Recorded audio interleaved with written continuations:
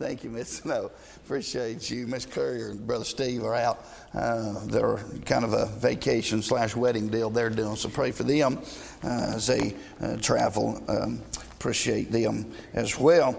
So turning your Bible, we'll go back and finish. I thought I was going to finish this up, but I think we'll just finish tonight this matter that we've been looking at some about being a friend.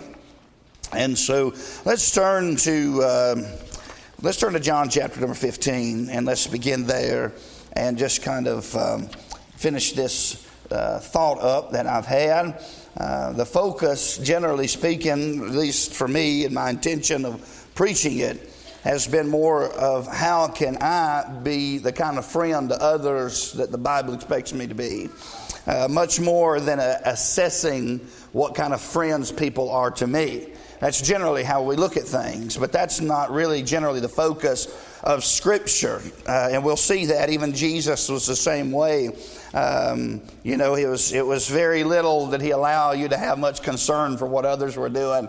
He generally was always telling them, why don't you just worry about yourself? What is it if he remain until I come again? Remember with Peter there and John. He's going to tell us again when we get on into some of these verses and just remind us of some things. So the focus here is being really how can we be a good friends? And I have had, since I've started this message, I've had more what I'm going to call opportunities. Y'all know what I'm talking about? The Lord gives you opportunities to live out what you've been preaching or what you've been listening to, what you've been hearing preached. And so I have had more opportunities of, well, this is how they done me, so you know what? And then I thought, no, I've been standing up there preaching to people that you have to love people in spite and be good to them. So God has given me many blessed opportunities to live this out over the past couple of weeks. This is not easy. The flesh's response to being mistreated is to mistreat. Jesus said that. He said, you've heard in your law this, but what I'm bringing, grace and truth, is what I'm saying is do good to your enemies. Be good to them. Love them. Pray for them. Even those that despitefully use you. And so this is not easy living, but it's right. And we don't get to treat others based on how they treat us. We're not at liberty to do that, though I understand it and though my flesh wants to. Somebody say amen to that. But we can't do that. That's not what the Lord left us with, because if he treated us how we deserve to be treated, we'd all be in hell. And so he left us that great example. He was the dearest friend to those while he's alive. As the Bible said, having loved his disciples, he loved them to the end. And that didn't mean his love ended. That means his earthly ministry ended, right? He's still engaged as our dearest friend that sticketh closer than a brother. So we began looking at this, and we looked at a good friend. If you're going to be a good friend to others, though there is, in essence, some things in here about that we looked at as some things we need to stay away from certain types of folks, violent people and things like that. The focus is more on us. We need to be pure. We can't be a good friend if we're not pure. We got to understand we allow sin in our lives. It affects everybody around us. When we walk away from God, when we quit God's church, when we get discouraged, when we get to a place where whatever the case is, allow sin into our life, it affects those around us. And you cannot be a good friend to others when you're weighing them down with all of your sin, right? So to be a good friend to others, we need to be pure, we need to be wise, we need to be prudent, principled, we need to be private and persistent. And somebody gave me a new one instead of planted. We're using permanent now. A friend that sticketh closer than a brother. A friend loveth at all times, right? And we looked at that. And a good friend ought to be peaceful. And a good friend is often piercing. An open rebuke is better than a secret love. And in Proverbs 27, we looked at that a good friend should be passionate, with hearty counsel. And then polishing, iron sharpening iron. A good friend is also promoting in Ecclesiastes. And then we ended, though this is the most important, in John chapter number 16, that a good friend will pray. A good friend, if you want to be a good friend to others, you must pray for them. And so we need to have a prayer life, not just for ourselves, though our prayers are often selfish, We need to have a consistent and faithful prayer life for the sake of others.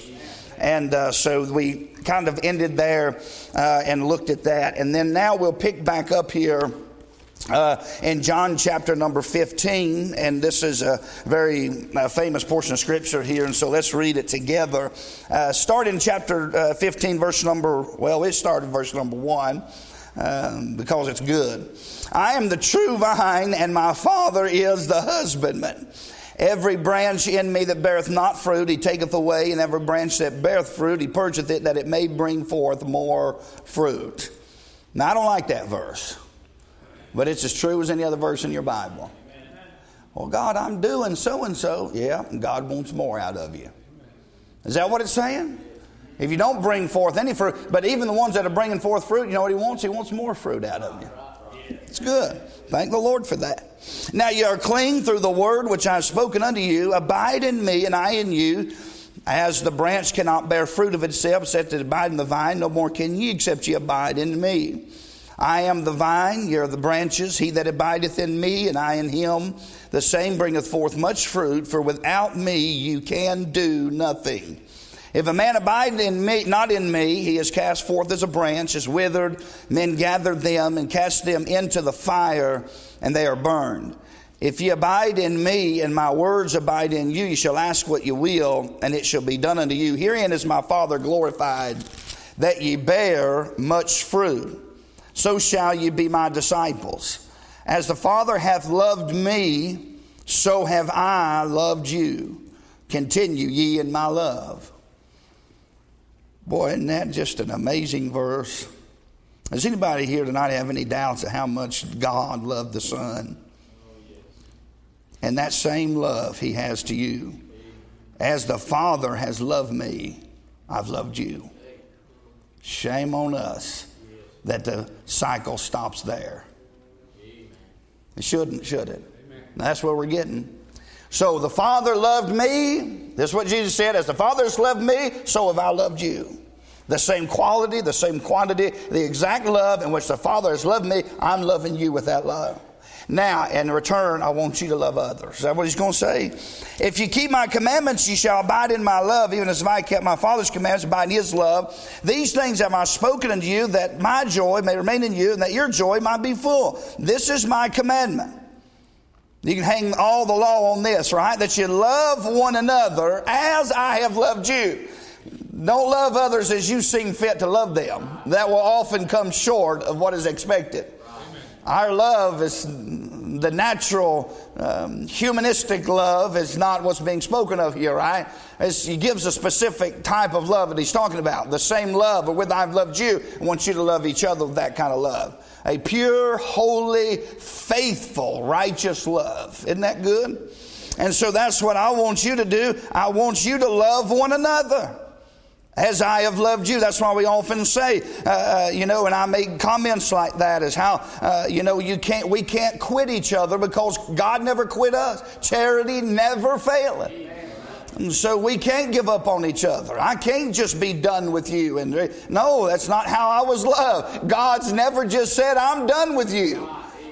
No more fellowship. I'm done. It's over. And that's never happened. He is going, if he has to kill me, he's going to restore the fellowship. He's going to do everything necessary to have me and him walking in good relation because he loves me.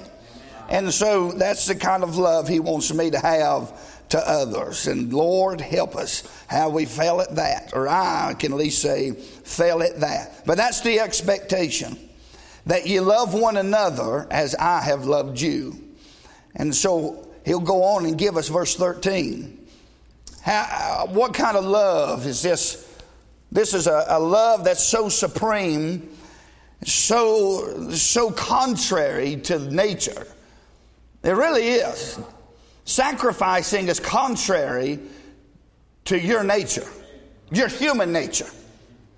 Your body is even built to survive and take care of itself. No man yet hateth his own flesh, right? But feeds it and nourishes it. Now, I don't, but some of y'all eat too much. And you feed it and nourish it. I always eat real nutritious stuff and stay in good shape, Brother Reed. And that's a good deacon right there that'll agree with you when you lie. No, I'm kidding. And so, no man hath hated his own flesh, but he nourished it and cherished it. He loves it, and so it's natural for us to, when we're offended, to offend. When somebody hurts me, to hurt them back. Well, you've never called me, so I'm not going to call you. You've never checked on me, I'm not going to check on you. You've never come and helped me at my house. You've never done nothing for me, I'm not going to help you. That's natural. That's what people do in the flesh. But that's not what Christians do. What did you have to offer Jesus that caused him to come and die for you? You had nothing. You were morally bankrupt to God when Christ died for you. He done it contrary to you. He done it in spite of you. He done it because he is love. Because he loved you. And so that's what he is exhorting us to do. It's more than just I love everybody. Well, do you? Because hereby perceive we the love of God. This is 1 John.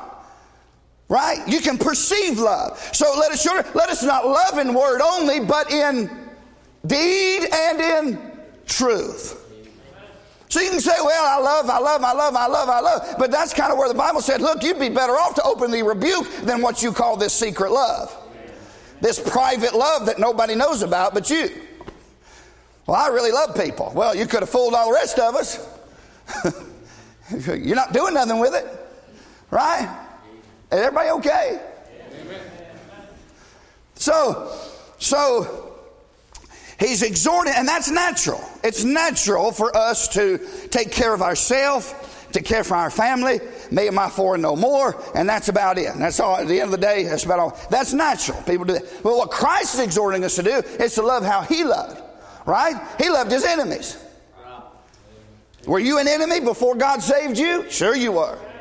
Alienated in your mind by wicked work. He loved you and he died for you, even his enemies. So he set the example. As I have loved, and so greater love hath no man than this, that a man would lay down his life for his friends. Now, he set the example, and so God is not telling us that I should die for you. God doesn't need any more sacrifices. He was the propitiation for our sins, and not ours only, but for the sins of the whole world. All that's been taken care of in Christ. God was perfectly satisfied with the payment of his son when he died on Calvary. God now says, present your body a living sacrifice. So what he wants me to do is live for you by dying for you. It takes me dying to live for you. So what are you talking about? You know what I'm talking about. Have you been saved any length of time? I have to die. I have to be like Christ, who said, nevertheless, not my will, but thine be done. It's an inconvenience to love people. It's inconvenient to do so. It's inconvenient to help people. It's inconvenient to forgive them. You know what would feel better? Somebody help me here, Brother Reed. I've been here 2 years. And I want somebody to finish this sentence. Smack them. Thank you. What would make me feel better is to just smack them one good time. Aren't you glad God don't smack you one good time? And so, I'm being joking, but I need to be serious, but trying to lighten the mood here. And so,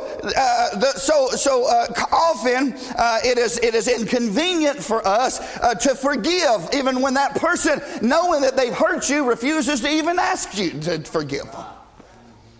Anybody ever had that happen? They know that you were offended. Somebody even told them that you were offended by what they done, and they refuse to even ask you to forgive them. They don't even care enough about you to want your forgiveness. That's the reality of a lot of people. Even people sitting in Baptist churches, fundamental Baptist churches. And so what are you going to do with that? Well, I'll tell you what, since they're not going to forgive me, and they're not going to, and I'll tell you what I'll do, I'll never speak to them again. Good job. I'm so proud of you. Just so I can see Jesus up there going, man, you showed them. Aren't you glad that Jesus from the cross said, Father, forgive them. They know it. You know how many of them asked Jesus to forgive them? Not a one of them did. So you might have to forgive people that don't even want your forgiveness. But if you don't, as a Christian, I promise you it'll affect you. It won't hurt them. They're obviously so cold they wouldn't know God if they walked up to them and smacked them. Somebody that low down sorry? But don't sink down into where they are. Love them. Somebody was telling me a message was preached on this, and I never noticed, but I've always just thought in these terms. Somebody has to end the childish cycle of I get you, you get me, and back and forth. Somebody's got to grow up and be the Christian and say, look, I forgive you, whether you love me or not, whether you ever forgive me or not, whether you ever restore fellowship on your end or not. I want to tell you, I love you, I forgive you, and you're not going to stop me from loving you. I'm just going to keep loving you. I'm going to keep being good to you, because in spite of myself, Jesus has always done me that way. Always has done me that way. And so I want to be that kind of person for someone else. And so John 15, he leaves us this great example. He said, greater love hath no man than this, that a man lay down his life for his friends. So how do we do that? Well, I have to sacrifice those things that are best for me. And we always think in terms of things, but think in terms of emotion. There's a lot of things you have to sacrifice yourself. You have to lay that part of you have to lay your life down for your friends. It's not always best for you to do some of the things you're doing for other people. Here, down here. But I promise you, God's not unrighteous. Forget your work and labor of love which you have shown towards His name. It may be rewarded over there. So, John 15, and I'll give you kind of one more verse. I want to look at this. Well, we may need to move on. Greater love hath no man than this, that a man lay down his life for his friends. Now, some people don't understand this. I have people close to my life that, they don't understand things often. And so if I'm not at a birthday party, they assume that I don't love them because I didn't show up to the birthday party. And so I'm going somewhere with this, and just hang on here with me. And so because you didn't show up to this or that thing or this thing or that thing, can I say something? It would be easier to show up to all the family functions. I'd get a lot less attacks. But you tell me which I'd be doing better. Would I be better down here on my face praying for their family, or would I be better at the birthday party probably saying things I shouldn't? I'll end up saying something trying to be funny and offend somebody. That's usually how I am. I'm trying to joke with them, and then they make you mad. You say something, they get offended at you, they wish you were never there, but they attack you if you don't show up. Somebody please say amen. I'm not the only one crazy that's going through this kind of stuff. And so I'm thinking, man, if y'all really knew, I do love you. I do love you. But there's no way I can love you properly. There's no way I can be the kind of friend I need to be for you if I'm not praying. So I may not always be there physically at every time. But for me to lay down my life, I must sacrifice the things that are better for me and get on my face and pray for you. That might be better than being at the birthday party. And So, got to lay down your life for your friends. And that's going to be so difficult because I'm telling you, even saved people are hard to love. They just are. God saved me. He changed my life. I'm telling you, God changed me inside and out, buddy. God changed me. Say hallelujah. But I've still got a lot of ways about me that are not the easiest to love. And I know the kids don't believe that. They know what a gentle giant I am. But I'm pretty rough, ain't I? At times. I can be pretty rough and harsh and things. I can be rough. And, there's a progressive thing that's going on in our life as we grow in the Lord. But listen, to love people, they're not always going to satisfy you. I know that's not shocking information, but I don't know why we act surprised when people offend us. I'm surprised we're not offended more than we are. I'm surprised I can go to a church service and only offend half the people and not everybody. I'm thanking God when I get home, boy, that was a success. I said something about white privilege and about blew everybody out the other day. Oh, man, I'm just kidding. Good night. And so, it's not easy. It's not easy. People are so different. They're raised so differently.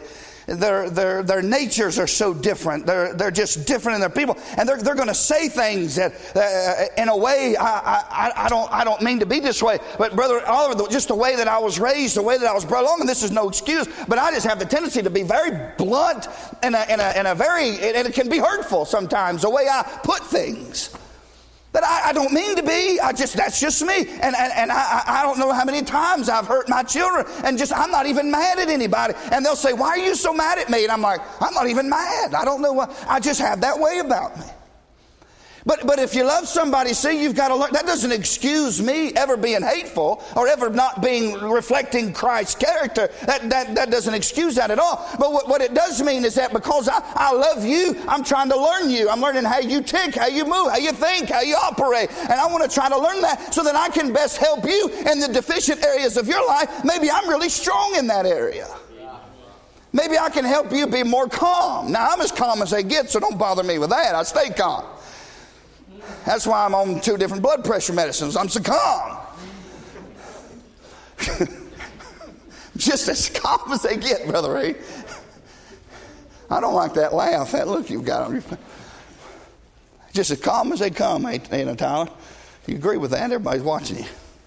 Now, seriously, though, come on, let's think about that. Think about it. You know how difficult that is? Do you think you've ever offended the Holy Ghost? You think you've ever grieved and quenched the Spirit of God because of how you've thought, acted, or wanted to think or act? Aren't you glad the Holy Ghost didn't just say, "I'm done with you"?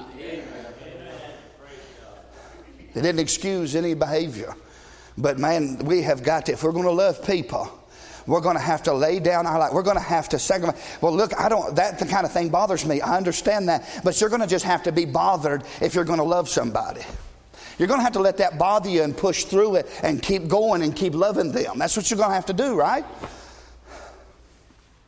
And if you want to love as Christ loved. So no greater that a man lay down his life for his friends. So you want to be a good friend? Then if we're going to be a good friend to others, we're going to have to deny ourselves. That's the discipleship 101. And lay down what's best for our life, for our friends. And you can't do that. So I entitled this, and I want to move quicker than this. I entitled this that to be a good friend, you must be personal. You can't be a good friend disengaged from someone's life. You just can't be. You just cannot be a good friend to somebody when you're completely MIA, missing in action, completely absent from their life totally. Don't tell me you love them, because I doubt that to be very true. Because if you do, you would be active and present in their life. Is that right? Well, I try to be, but they just bother me. Well, you probably bother a lot of people. Some people haven't took a long look in the mirror of God's Word to see they're not as good as they think they are. They have this idea about themselves like, well, I don't want to deal with Brother Cyrus over here because he's always this and he's always that, and I just don't want anybody to bring me down, so I'm just going to leave him over here and I'm just going to go over here. Have you ever took a long look in the mirror at yourself? You're not nearly as good as you think you are.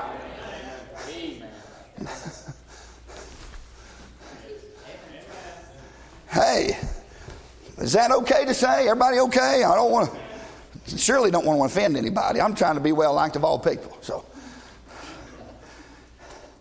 if you're going to be a good friend, you're going to have to be personal. And that's one of the first things I recognize in somebody's life when they're not doing well, is when they start withdrawing from their friends. You tell on yourself when you ain't doing good spiritually. And so here's what I'm saying.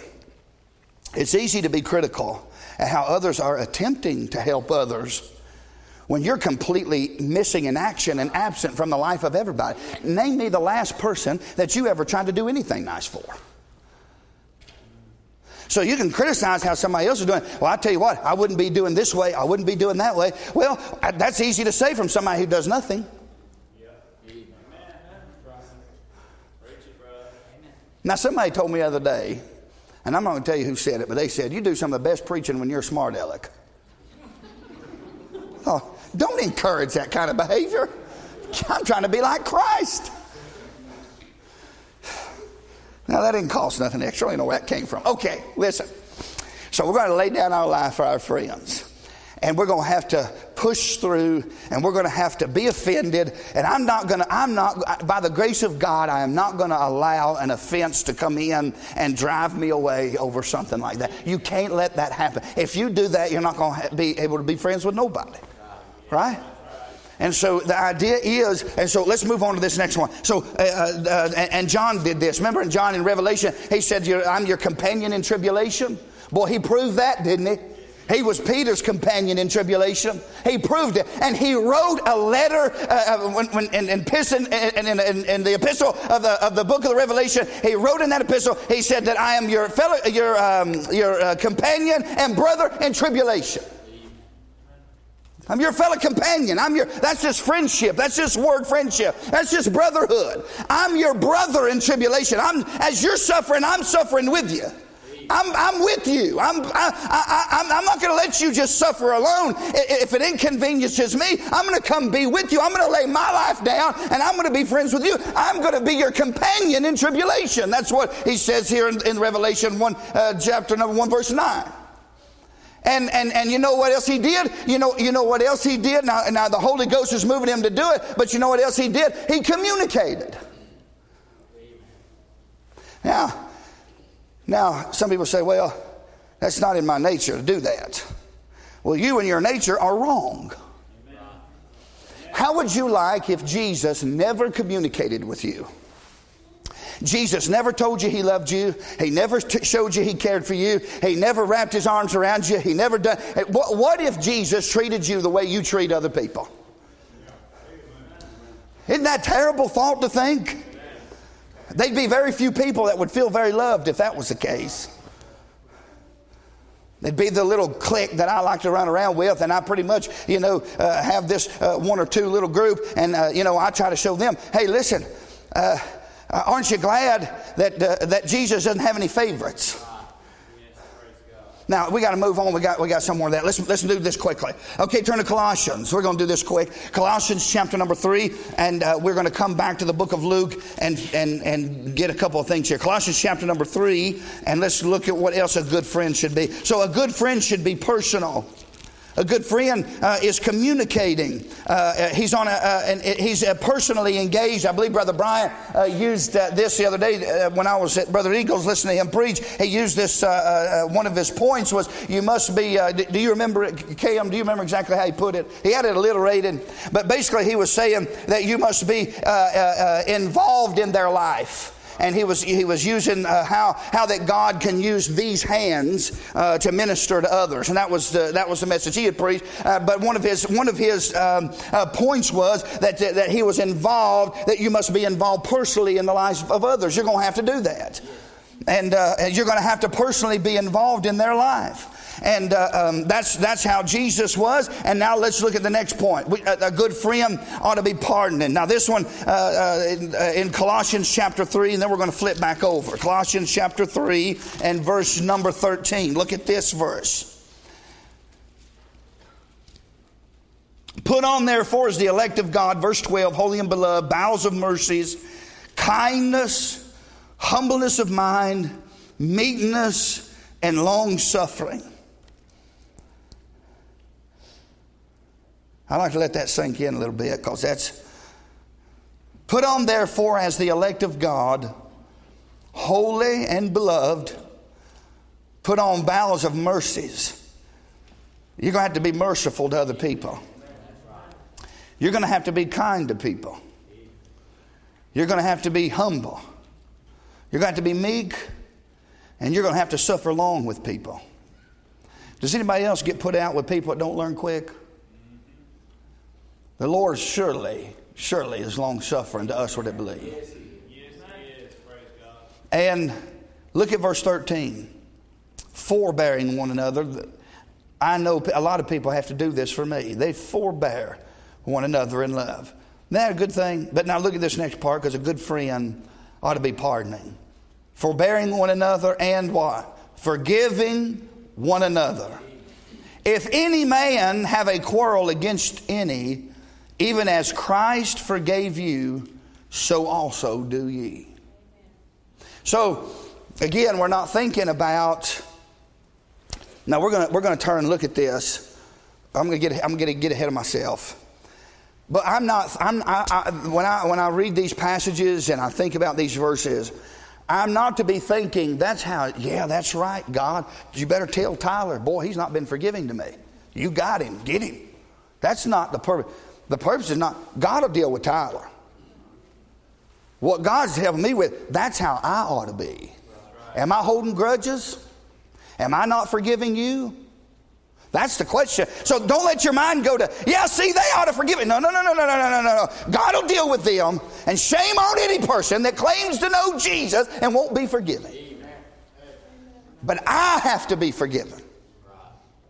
I've got to be the kind of person that's forgiven to others. That's the message. So if you want to be a good friend and you want to accurately reflect the friendship that you have with Christ, if you want to be that kind of friend to others, you're going to have to be quick to forgive them, even if they don't ask you.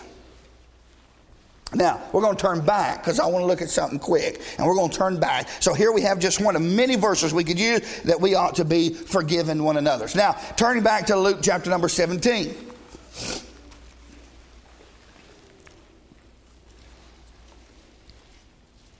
I hate not to get all of this. I'm trying to move. Let's see. Now, remember, it's just so much.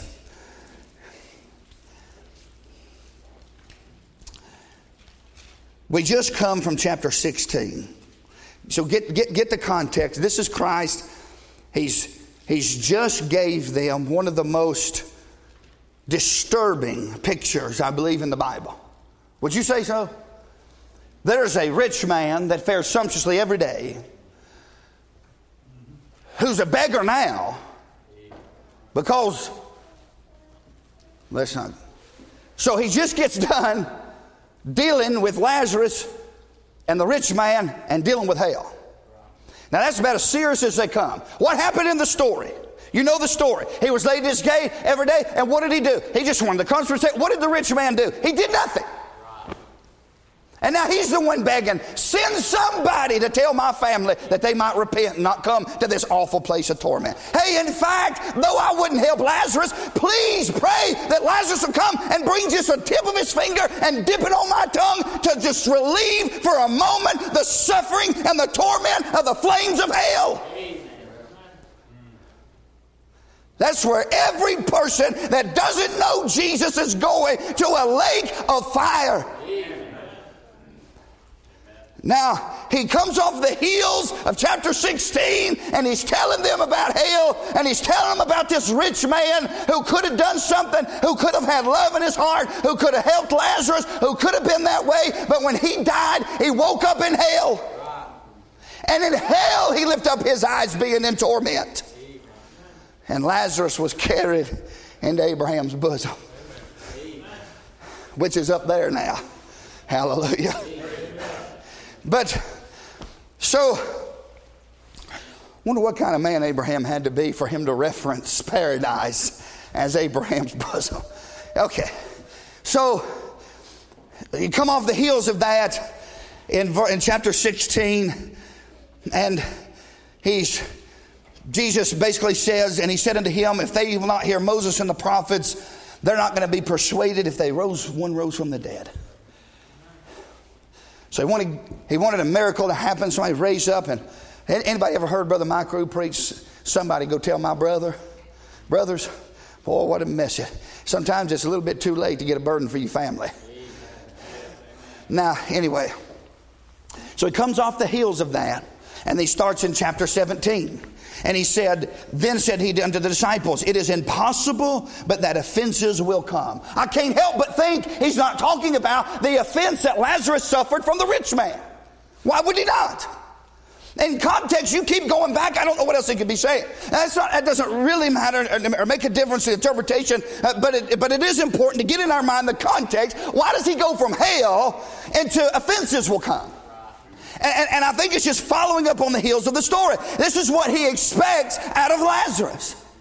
This is what he expects out of me and you. Offenses are going to come. You're going to be hurting, and people are not going to help you when they could help you.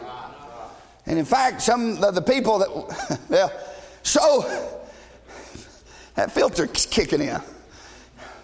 So he comes off the heels of that and he says, okay, now listen, it is impossible that offenses won't come. They are going to come. I promise you, you're going to be offended. And woe to who the offenses do come. Rich man. It'd be better than to offend little old Lazarus.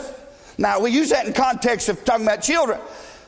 But I think in context, it's probably talking about spiritually, speaking me and you even. It would have been better for a millstone to be hanged about his neck than to offend one of these little ones. Now, I'm not going to argue with anybody. It's fine if he does. I'm just thinking of the context. It comes off the heels of Lazarus. I mean, he could have been talking about Lazarus. Woe to the offense, how he's offended. So he says, woe to who they do come, but they are going to come. It'd be better if the millstone be hanged about his neck than offend one of these little ones. Now follow with me. That should be verse 2. Look at verse 3.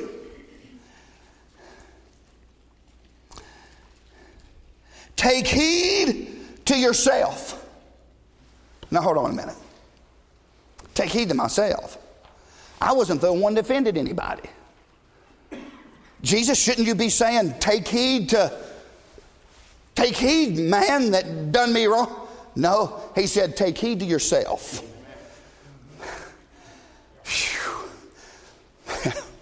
That's what I'm saying. We need to focus more, worry less about what others are doing, and spend a lot more time worrying about taking heed to yourself.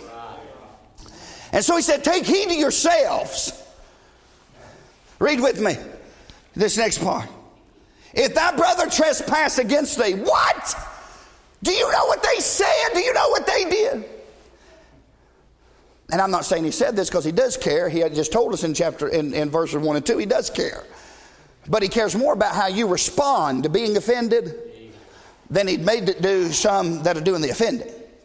Maybe the offenses were allowed just to see what you're made of and see how you were going to respond to it. How well are you doing on that grade? Are you passing that one? Maybe the offense was allowed to come to see how you would respond to it, so you get offended and then you start just bashing and backbiting and tearing down and screaming. And I even know some people that claim to love Jesus and they'll cuss straight, just cuss you out. Now, I don't know nothing about that. It's what they say. But you don't know what they did to me, so I cussed them out. How crazy are we to think Jesus has got anything to do with that mess? And I'm going to do like one preacher said. One preacher said one time, he said, be careful about giving people a piece of your mind. You don't have much to spare. Everybody okay? So you're offended, okay? I understand you're offended. I know all about being offended. In fact, the people closest to me in my life have been some of the people that have hurt me the most. In fact, when you love somebody a lot, those are the ones usually offend you, don't they? I usually don't. I don't care if Biden likes me or not. I just really don't care. I know you do, Brother Nathan. You really like Biden very good. No, I'm kidding. Right? You understand what I'm saying? I don't care. I don't have much. But when you really love somebody, you care a lot. It hurts deep. I understand being offended. I understand it. But here's what Jesus said when you're offended. Take heed to yourself. What do you mean? Well, let's read what he said.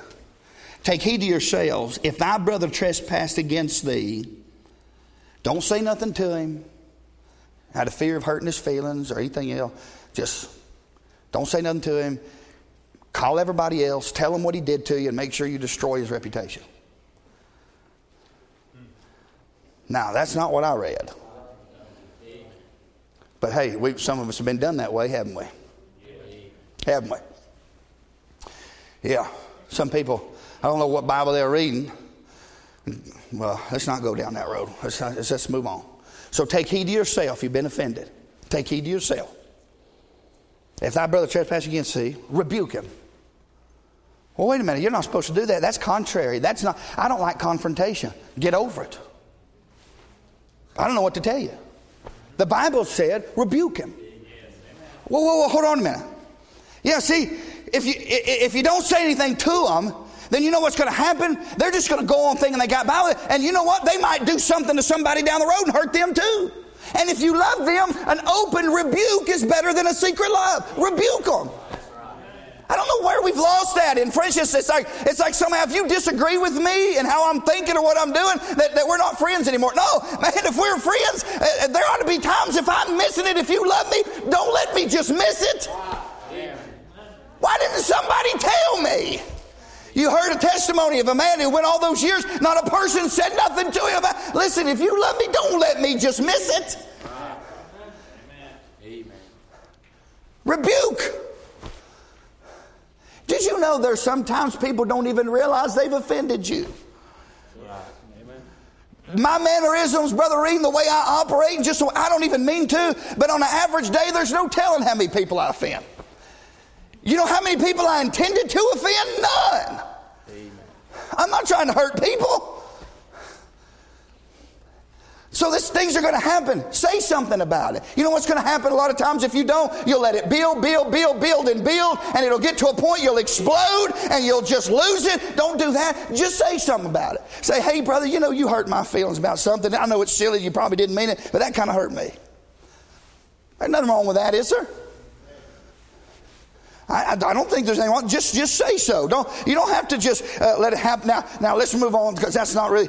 I want to go on past that. Okay, if thy brother trespasses against thee, rebuke him, and if he repent, forgive him. Now, so far, I don't have a lot of trouble. I've had some people come to me and ask me to forgive them. I'm thinking, Lord, if they knew about how they don't have to apologize to me. I'm such a mess. Most of us are like that. I'm okay this far. It's that 7 times 70 in a day that I got a problem with. Because here's how I was raised. If you were really sorry about it, you wouldn't do it again the same day. It'd at least last a week. Maybe 2 or 3 days if you were really sorry. Why would you do the same thing again 5 minutes later? If you really meant it, then you would not do it anymore. Is that how most of us think? And I don't know, that may be the truth. Maybe they don't mean it. My job is not to evaluate whether they mean it or not. I'm obligated to forgive them 7 times 70 in a day if I claim to be saved.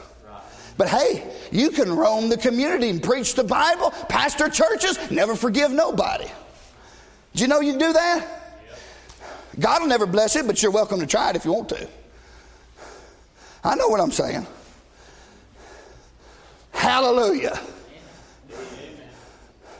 I'm tired of seeing people get by with this mess. They ought to be rebuked for what they're doing. And shame on any Christian that won't forgive another Christian. Is that clear enough? Is that thing working?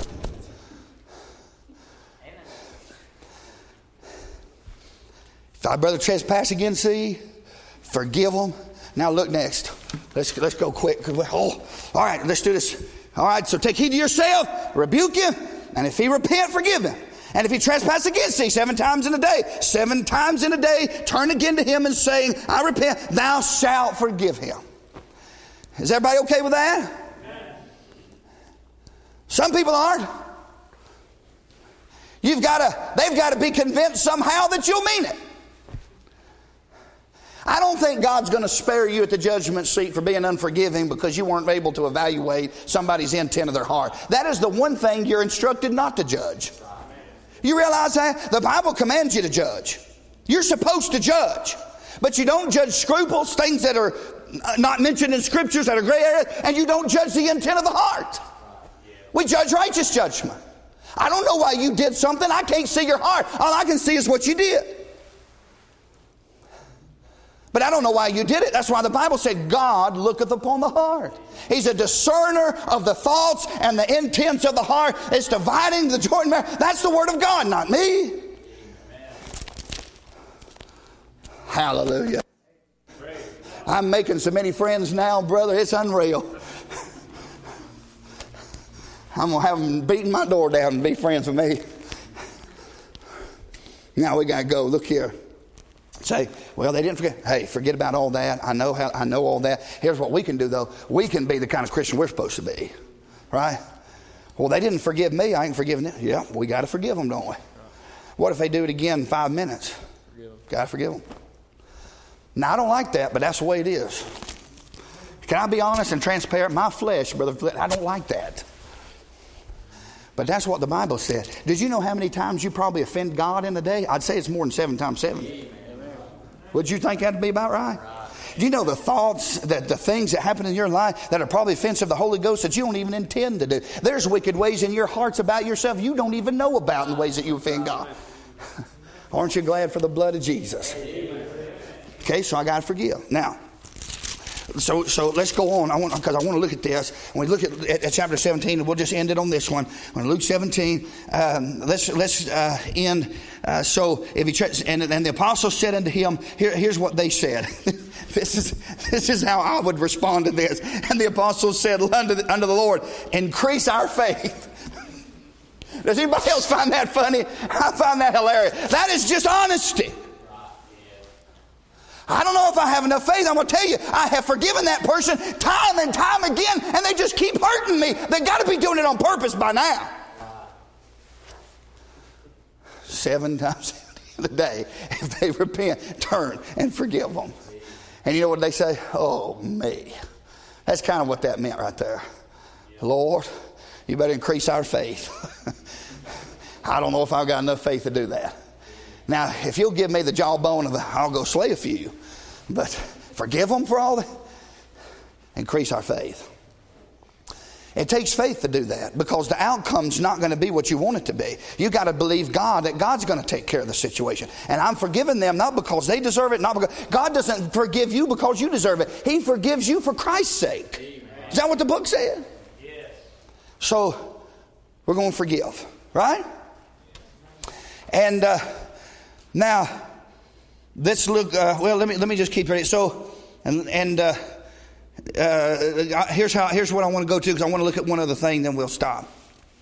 So the Lord said unto them, if you had faith of the grain of the mustard seed, you might say to the sycamore tree, be thou plucked up by the root and be planted in the sea, and it shall obey you. But which of you having a servant plowing or feeding cattle will say unto him by and by, when he has come from the field, go sit down at meat? And will not rather say unto him, make ready wherewith I may sup, and gird thyself, and serve me till I have eaten and drunken, and afterward thou shalt eat and drink.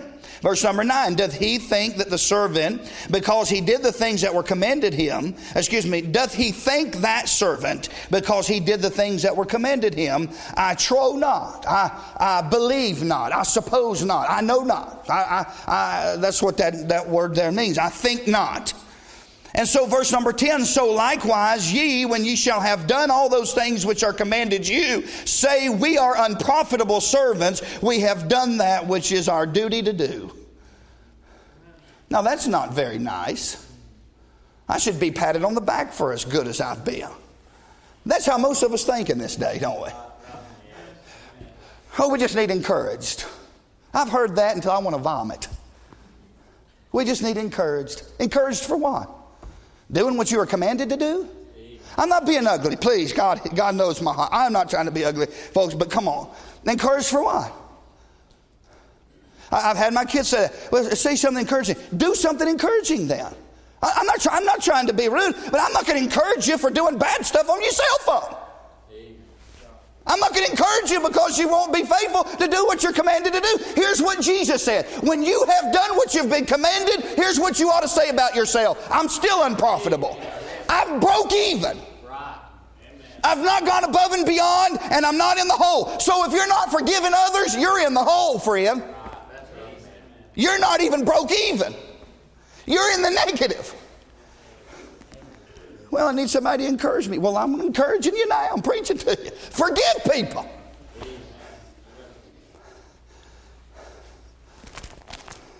Now, we're done with this.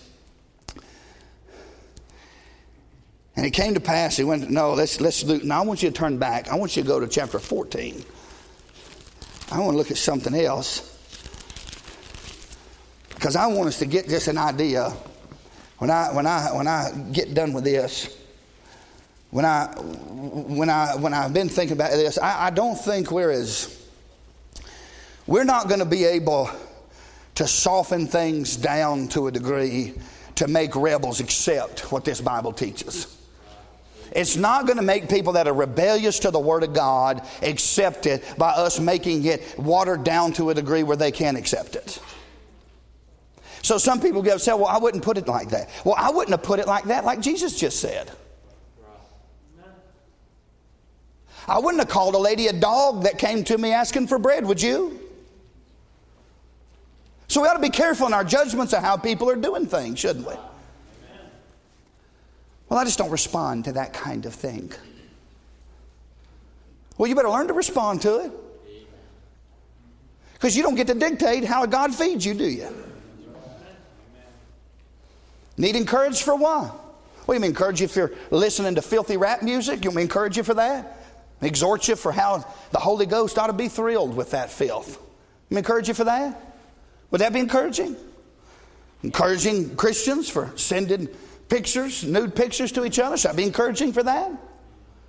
Those are the same people that will attack us for how we dress seem to quite easily forget all the filthy fornication and filthy stuff they did on their phone. But we're the bad people. Is that okay? Can we preach here for just a minute? Used to, you could just preach. Used to, you could just drop the plow and just preach, and wouldn't everybody get so hurt over it? We need Bible preaching. And this is what this book said. The book said, if you don't forsake everything that you have, you cannot be my disciple. Amen. Well, I'm a disciple of Jesus. Not if you're not forsaking all, you're not. That's what he said. I didn't say that. You might be doing better than me.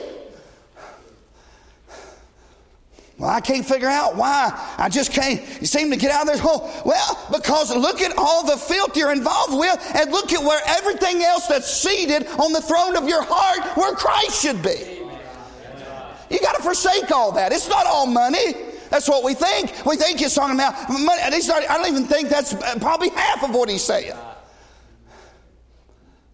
Everything else comes before church. I'm amazed at what people will miss church for. Listen, it ought to bother you that it doesn't bother you to miss church for 3 months. That ought to bother you. I know nothing of a Christian. When I got saved, God put a burden and a love and a burning in my heart for the Word of God and the church of God. I know nothing of a salvation experience that turns you to the world. That doesn't love God's people. But we're afraid to say that because there's so many people live like that, they might not come back. Newsflash, they don't care nothing about us anyway. As soon as they walk out of here, they just bashed us to everybody. And I'm tired of watering it down, trying to not offend people that don't believe the Bible. We're so soft these days. Used to, you could just preach. And listen, this is what's happening to our young people. We've watered the message down. You can fornicate and sing specials. You can vape. You're about as dumb as a box of rocks to inhale that mess into your lungs. Oh, how I love Jesus. I wonder if that'd be true if we picked your phone up and saw all those Instagram messages that hide themselves. If it's so right, young people, why are you having to hide it and make it disappear so your parents can't see it? It's the rule in my house. If it's disappeared, I'm assuming it was wrong. And I'm going to treat you as though you did something wrong. Everybody okay? So I don't like this kind of preaching. You can go right down the road. They will never say nothing like this. And you can all just get in there. You can kick the black lights on. And you can jam out to Jesus. My co-pilot. If that's what you want, you don't fit anyhow. Go on. So you're being mean. I don't care. I'm sick and tired of trying to water things down to keep people around. If you don't like that, just find you a place where you fit in, get in and serve with them and love those people, because you sure don't love us.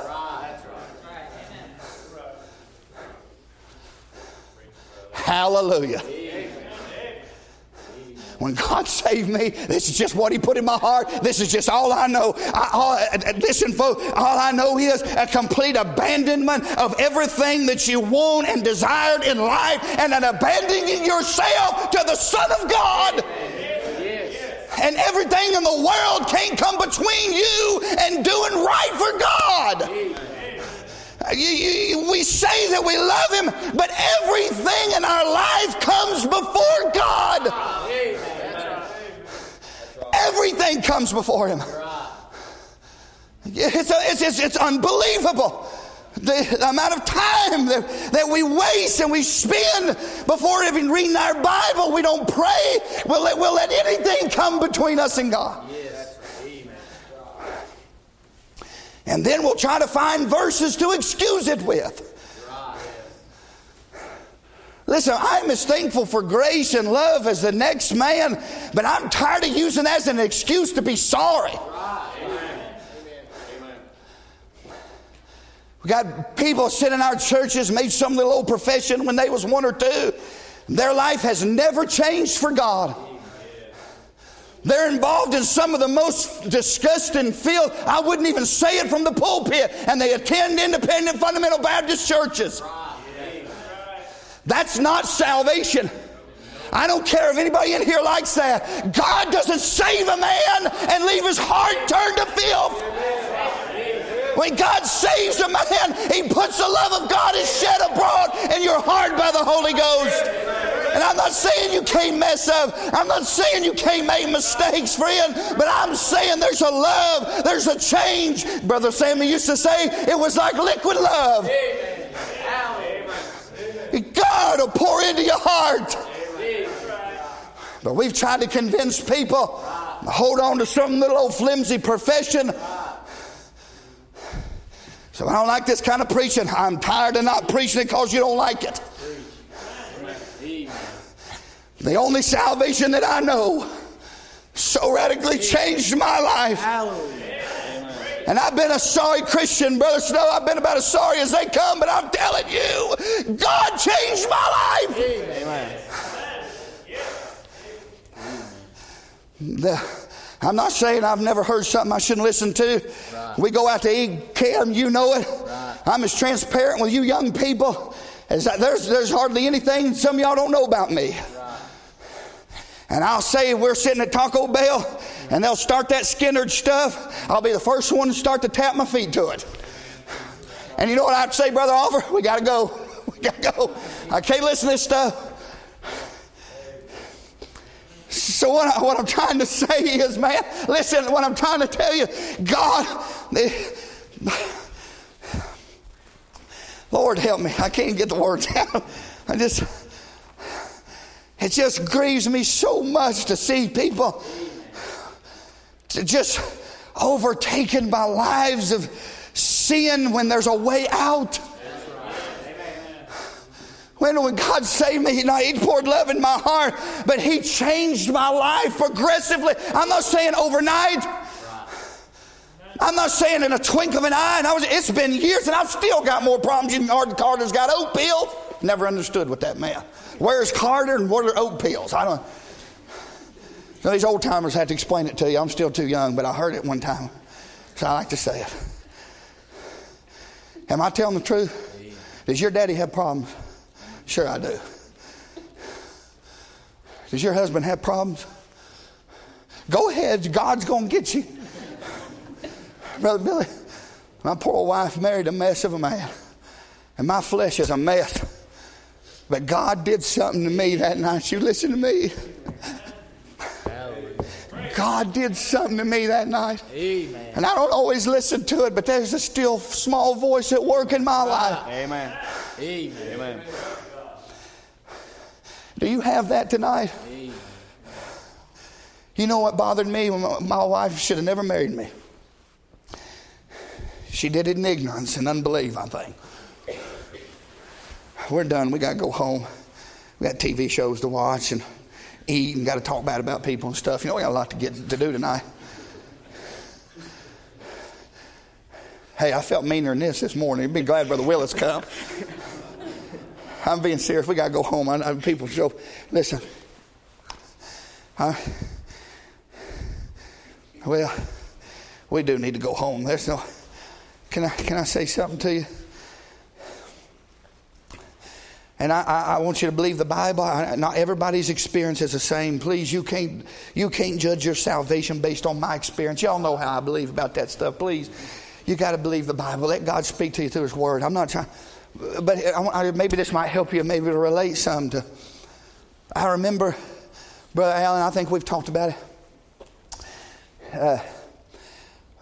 I remember when my wife and I, when I was a lost man, I remember I would do things, sinful things,